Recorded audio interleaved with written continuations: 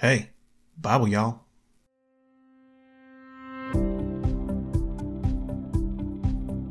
Hey everybody, welcome back to the Bible Y'all podcast for Wednesday, January 17th. Happy Judgment Day, which, don't worry, today does not celebrate what you're thinking. Nor does it celebrate the 1991 blockbuster Terminator 2 Judgment Day.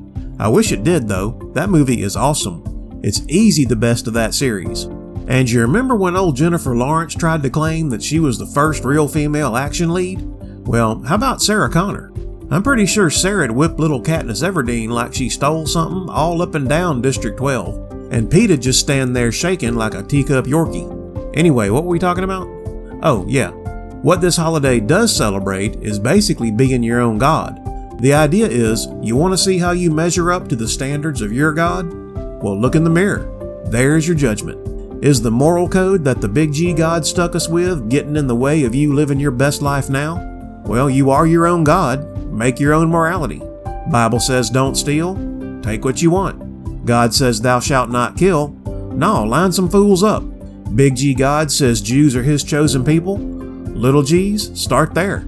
Okay, that got kind of dark.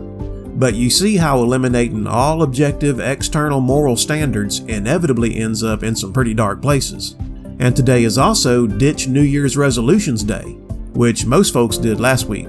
But a lot of y'all are here because you made a resolution to read the Bible this year, and now the beast system's trying to derail that too.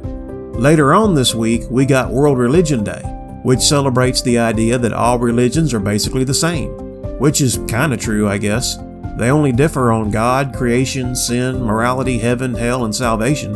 And are y'all sensing a pattern yet? Not only do the worldly types twist themselves up trying to rationalize rejecting Jesus, they demand that us Christians do it too. Maybe we ought to call this Hell's Gonna Be Rough Day. Our reading for today is Genesis 35:1 through 36:43, Matthew 12:1 through 21, Psalm 15:1 through 5, and Proverbs 3:21 through 26. So if y'all are ready, come with me if you want to live. But before we get to the reading, let's me and the squad do a review of yesterday's study. Okay, yesterday, on the 16th, in the Old Testament, we read Genesis 32:13 through 34:31. So Jake and Laban split up, and Jake heads home. And he's got angels protecting him, but he's still worried about his brother Esau, who also wants to kill him. So he decides to give him a gift of 200 she-goats, and 20 he-goats, and 200 ewes, and 20 rams, and 30 milk camels with their colts, 40 kine and 10 bulls, 20 she-asses, and 10 foals. And he tells his servants, give these to my brother, and tell him I want to bury the hatchet. Then that night he sends all his wives and children away, and he's left there alone. And here's what the Bible says next. And Jacob was left alone, and there wrestled a man with him until the breaking of the day. And when he saw that he prevailed not against him, he touched the hollow of his thigh, and the hollow of Jacob's thigh was out of joint, as he wrestled with him. And he said, let me go, for the day breaketh. And he said, I will not let thee go, except thou bless me. And he said unto him, what is thy name? And he said, Jacob. And he said, thy name shall be called no more Jacob, but Israel. For as a prince hast thou power with God and with men, and hast prevailed. And Jacob asked him and said, tell me, I pray thee, thy name. And he said, wherefore is it that thou dost ask after my name? And blessed him there. And Jacob called the name of the place Peniel, for I have seen God face to face, and my life is preserved. So there's two things you can always expect from the experts. One, they never know anything for sure, and B, they never agree with each other. And that's the case here. Some experts say Jacob wrestled with God. Other experts say no, God could have took him. It must have been an angel. And still other experts say an angel could have took him too. Yeah. But it probably never happened anyway. Here's what I think. I think Jacob had been wrestling with God his entire life, for 100 reasons. I mean, when God, your dad, and your grandpa are all three counting on you to fulfill this grand destiny, but you know all you are is just a scheming little heel catcher, and all you want to do is cheat people out of their cattle, and then your twin brother wants to kill you, and your father-in-law wants to kill you, and your 4 wives don't like each other, and are always on your back about the kids. It's easy to see how Jacob could start to feel like Tippi Hedren in The Birds, and how he might have some doubts. So I'm inclined to think this was a vision, and whether he wrestled with God or an angel, whoever it was obviously let him win. 'cause the whole event was symbolic of Jake's spiritual struggles and his coming to believe in his destiny, which is probably what God was waiting on, for him to have faith. Now we can get started with the nation building thing. And the dislocated hip is a physical reminder that just 'cause this was a vision don't mean it wasn't real. And that's when he gets his new name, like his grandpa did. The name Israel can be translated, he who striveth with God, or he who persevereth. Or it might be associated with the word Seir, which means prince. And both ideas could be combined in the name Israel as the princely wrestler with God. And Peniel is from two words, Pen and El, which mean the face of God. And from now on in the Bible, both the names Jacob and Israel are used to refer to him. And if you'll notice, when he's in the spirit or doing right by God, he's called Israel. And when he's in the flesh, he's called Jacob. So in chapter 33, the next thing that happens is, Jacob lifted up his eyes and looked, and behold, Esau came, and with him 400 men. And he divided the children unto Leah and unto Rachel and unto the two handmaids. So he must have connected back up with them somewhere. But Esau ran up to him and hugged him and kissed him and did not kill anybody.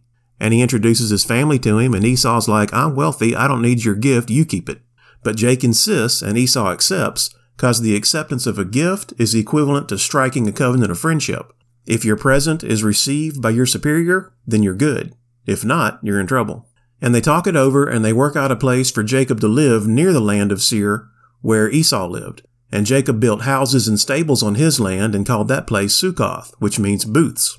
And he bought some land from his neighbor Hamor, Shechem's father, and built an altar and named it El Elohe Israel, which means God is the God of Israel. So Jake's committed now, apparently. And in chapter 34, some time has passed, and Jake's daughter Dinah has grown up enough to go off to town on her own, which she does after they get settled in, to see the daughters of the land, to find some girlfriends, I guess. And I'd assume there were other daughters in the family, and she was only mentioned by name because of what happens next, but maybe she was the only girl and was tired of being surrounded by all these boys. But anyway, going out without a bodyguard was a bad move, because when Shechem the son of Hamor the Hivite, prince of the country, saw her, he took her and lay with her and defiled her. The Benson commentary says that the Hebrew words used indicate this was violent and she resisted, but I think there may be some debate about that among the experts. Afterward, this nutcase gets all obsessed with her. Verse 3 says, And his soul clave unto Dinah, the daughter of Jacob, and he loved the damsel, and spake kindly unto the damsel. And Shechem spake unto his father Hamor, saying, Get me this damsel to wife. And by this point, Jacob's heard what happened. So he keeps his mouth shut and gathers all his sons together in the field where they can have some privacy. And this must have been a prearranged meeting, because here comes Hamor, who I don't think had a clue what was going on. He probably thought he was there to negotiate for a bride. But Jake's about mad as mad can get, and had been scheming with the brothers. And Hamor's like, I got no problems with our tribes intermarrying, and we'll all be one big happy family. I ain't even worried about dowries. Of course, Jake can't agree to that. Hamor's a Canaanite, and marrying up with them's against the rules. But the brothers said, yeah, we can do that, but y'all gotta get circumcised. See, our religion forbids uncircumcised males, and it'll be like a whole big thing, so why don't you just go ahead and do it, and then we're good. Shechem and Hamor are like, deal, go get the scissors. And so was every other man in town, thus proving men will do anything you tell them if you end the sentence with, and then you get women. So they did, and every man in town got snipped. So after these guys had been suffering for about 3 days, and were sore and walking funny, and it hurt to pee, Simeon and Levi, Dinah's brethren, took each man his sword, and came upon the city boldly, and killed Hamor and Shechem and every man they could find, and hauled Dinah back home.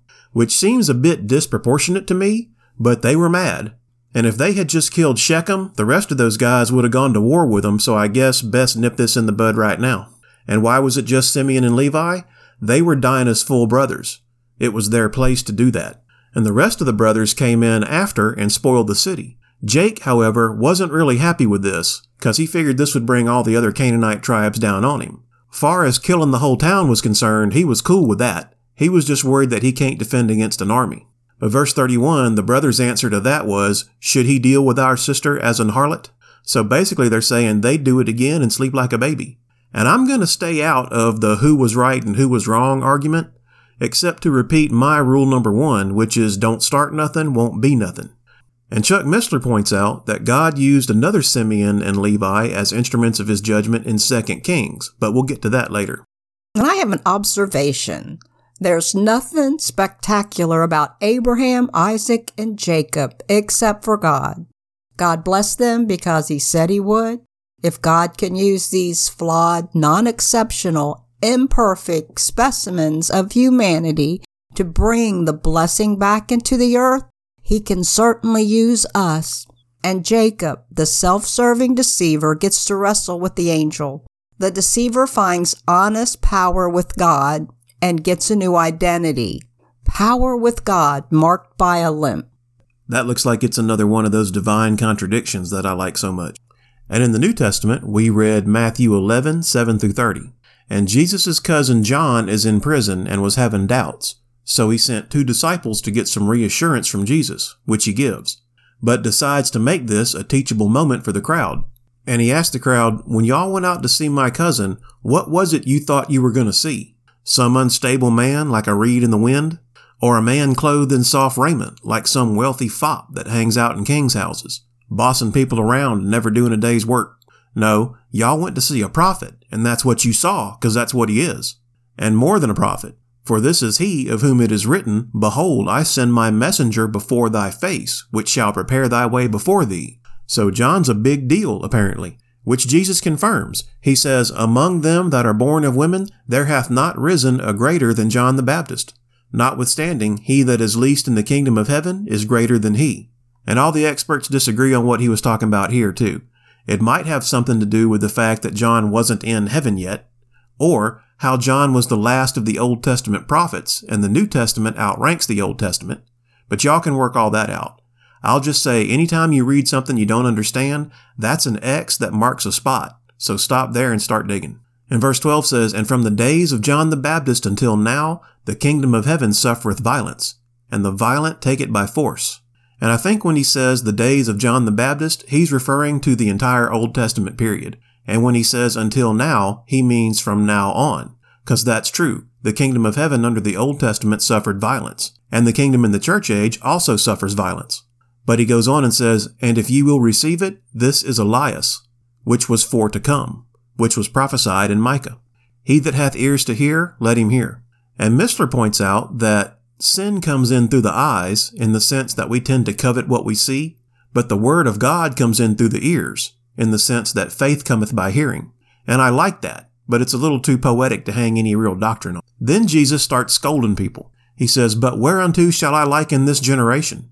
It is like children sitting in the markets and calling unto their fellows and saying, We have piped unto you, and ye have not danced. We have mourned unto you, and ye have not lamented. It's pride, basically. He's saying, why won't you pay attention to us? And then he says, For John came neither eating nor drinking, and they say he hath a devil. The Son of Man came eating and drinking, and they say, Behold, a man gluttonous and a winebibber, a friend of publicans and sinners. And there's your hypocrisy. There's no winning with them worldly types. Like, watch the mainstream media. If their side burns down Portland for 70 weeks straight, it's a peaceful protest.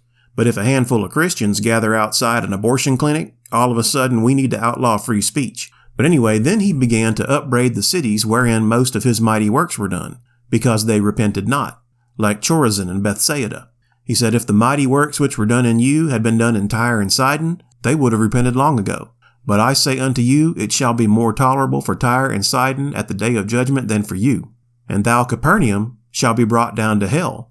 For if the works which have been done in thee had been done in Sodom, it would have remained until this day.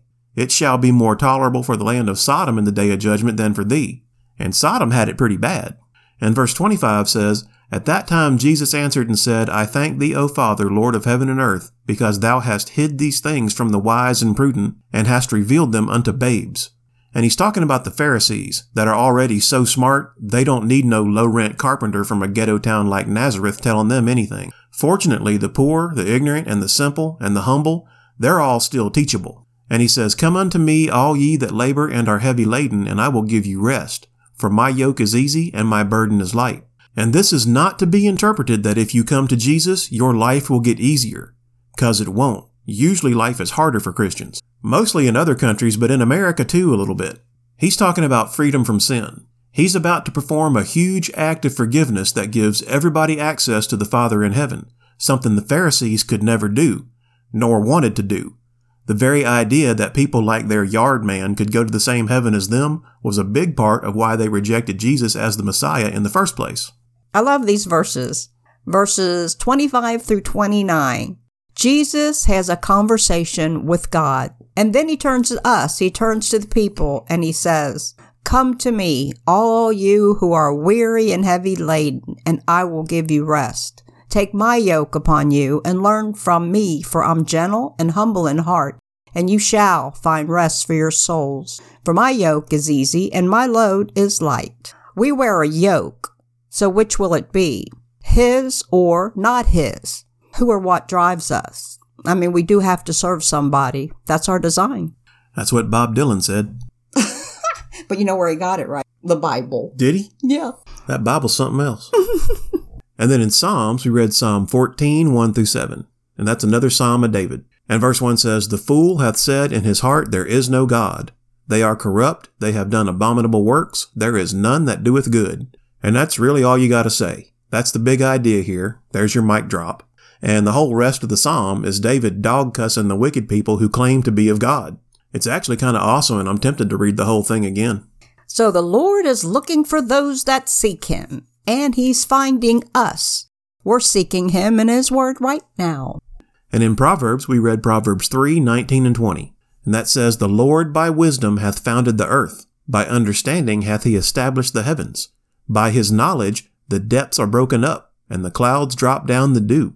And that's straight up creationism. Not only that, but he's the one who maintains it all. And in the context of this chapter, he's holding up wisdom as a high, if not the highest virtue.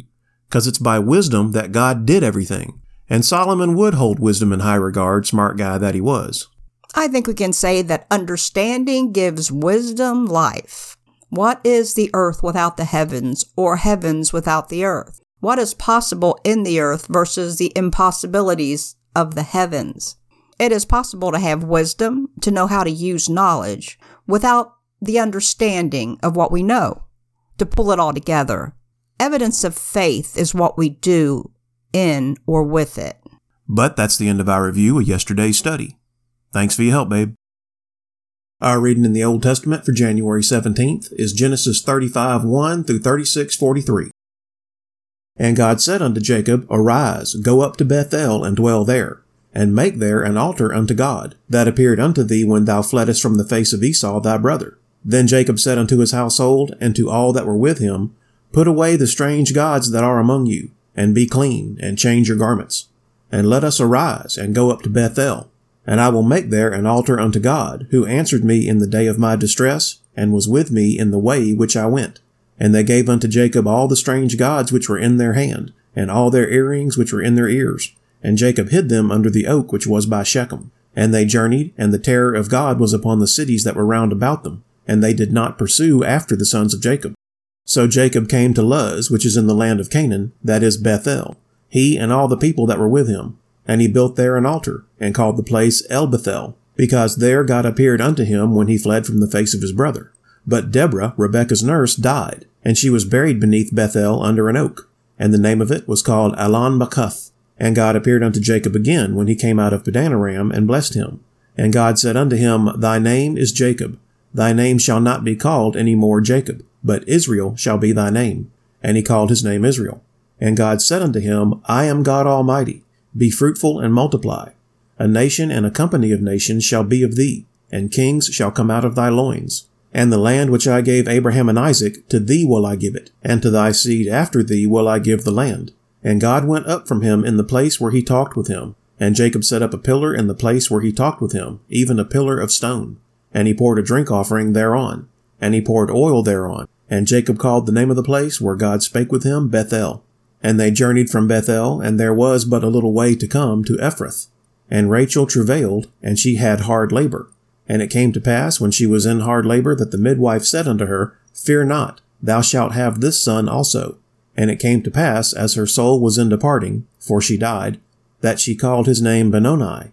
But his father called him Benjamin. And Rachel died, and was buried in the way to Ephrath, which is Bethlehem. And Jacob set a pillar upon her grave, that is the pillar of Rachel's grave unto this day.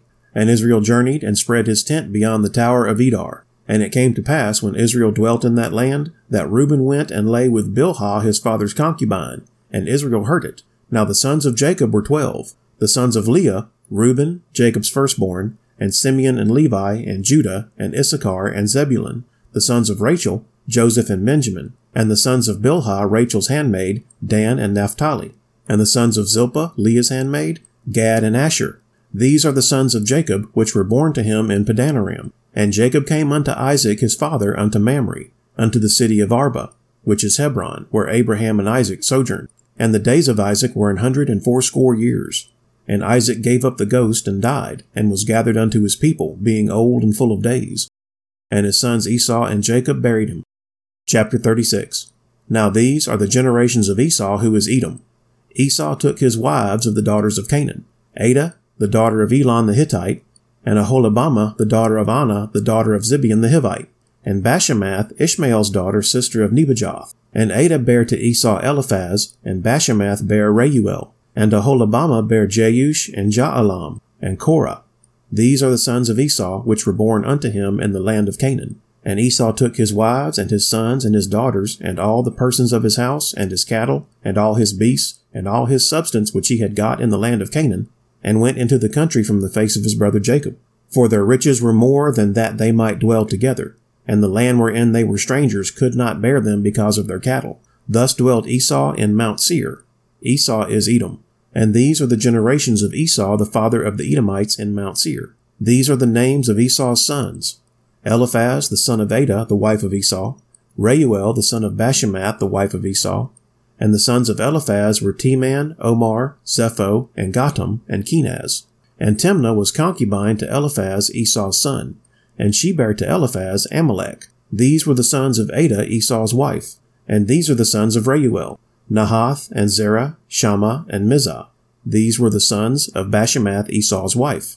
And these were the sons of Aholibamah, the daughter of Anah, the daughter of Zibeon, Esau's wife. And she bare to Esau Jeush, and Jaalam, and Korah. These were the dukes of the sons of Esau.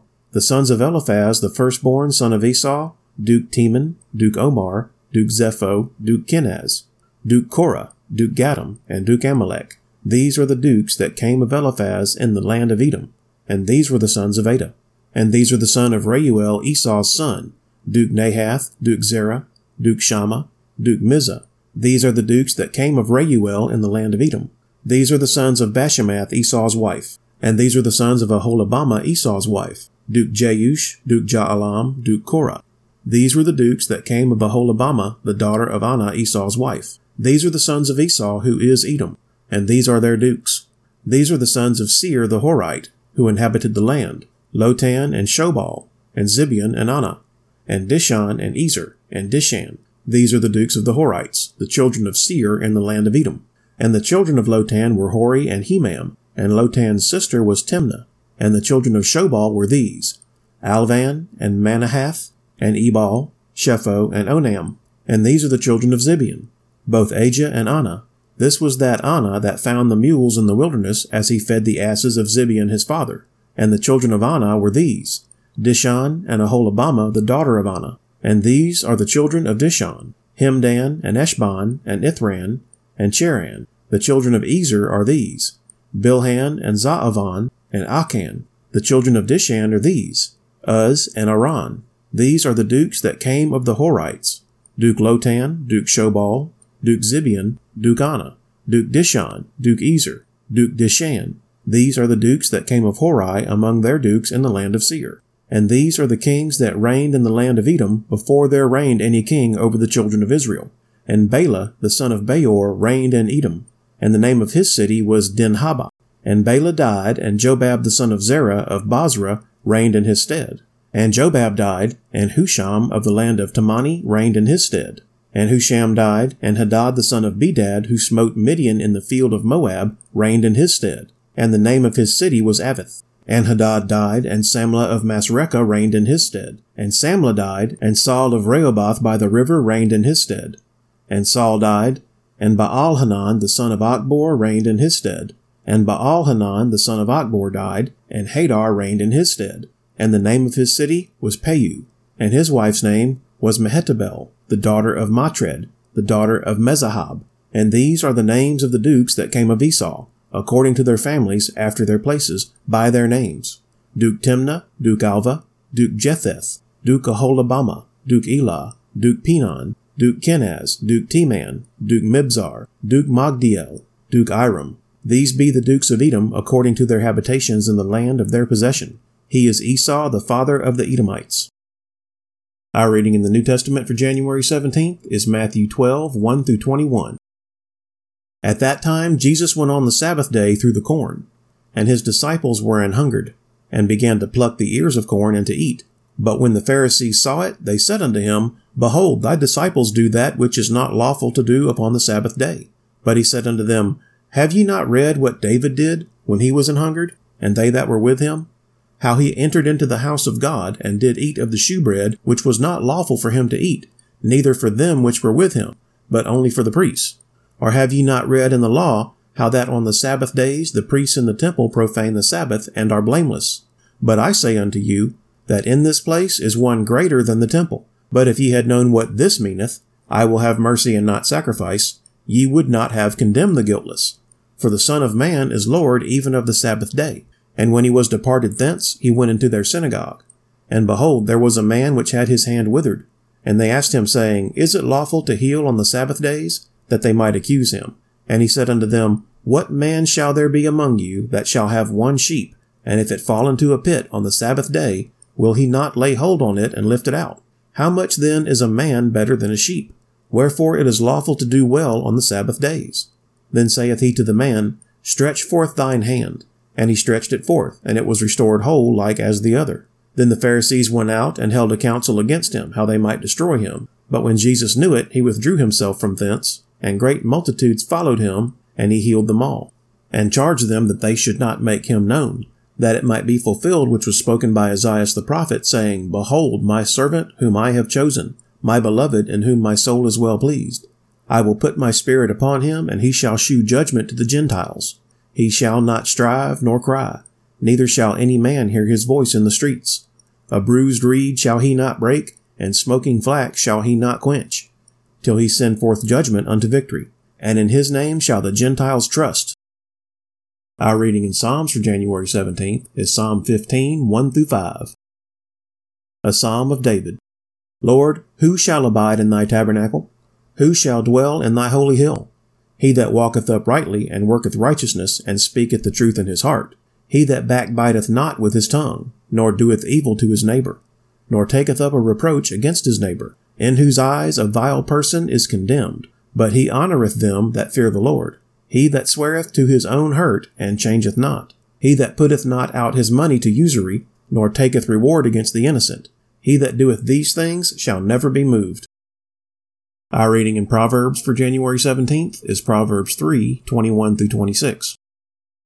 My son, let not them depart from thine eyes. Keep sound wisdom and discretion. So shall they be life unto thy soul, and grace unto thy neck. Then shalt thou walk in thy way safely, and thy foot shall not stumble. When thou liest down, thou shalt not be afraid. Yea, thou shalt lie down, and thy sleep shall be sweet.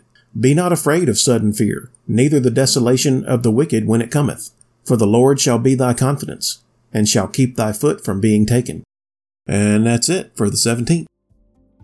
Alright, y'all, let's do our 30-second meditation. Today's prayer is on 1 Corinthians 15:19. Which says, If in this life only we have hope in Christ, we are of all men most miserable. So hit the 30-second back button on your podcast player a few times and meditate with me for a little while on seeing things from God's point of view, because prayer is the heavy artillery in the armor of God. So if you're ready, let's go. Father God, from our carnal perspective, it's far too easy to lose sight of what's truly important. We get far too wrapped up in worldly things like politics, as if Christ died to put our idols in the White House. But we know, Father, that you want us to see things from your eternal perspective. And while human government is important in the world is not important to eternity. Help us to remember that our mandate is always to win souls for your kingdom and not worldly glory for ourselves. In Jesus' name, amen. Okay, that's all the Bible y'allin' I got for you tonight. Thank you, Father, for letting us study your word and for the gift of salvation through your Son, Jesus Christ. Please bless and keep everybody listening and let this podcast be helpful to them in some kind of way. Amen. You can find us on Podbean, Spotify, iHeartRadio, Amazon, Google, CastBox, and Facebook. If you like what we're doing and you want to support it, what I really need you to do is to pray for me and Bible Y'all Squaw and all our friends and family. And if you got anything you want us to pray for you about, email me at BibleYallPodcast@gmail.com. Otherwise, just go on out and try to make the world a better place. And if you ain't gonna make things any better, just don't make them any worse. Thanks everybody, and God bless y'all.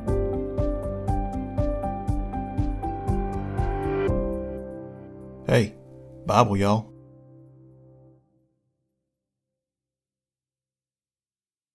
"20 she-asses and 10 foals." And it occurs to me that's a lot of manure.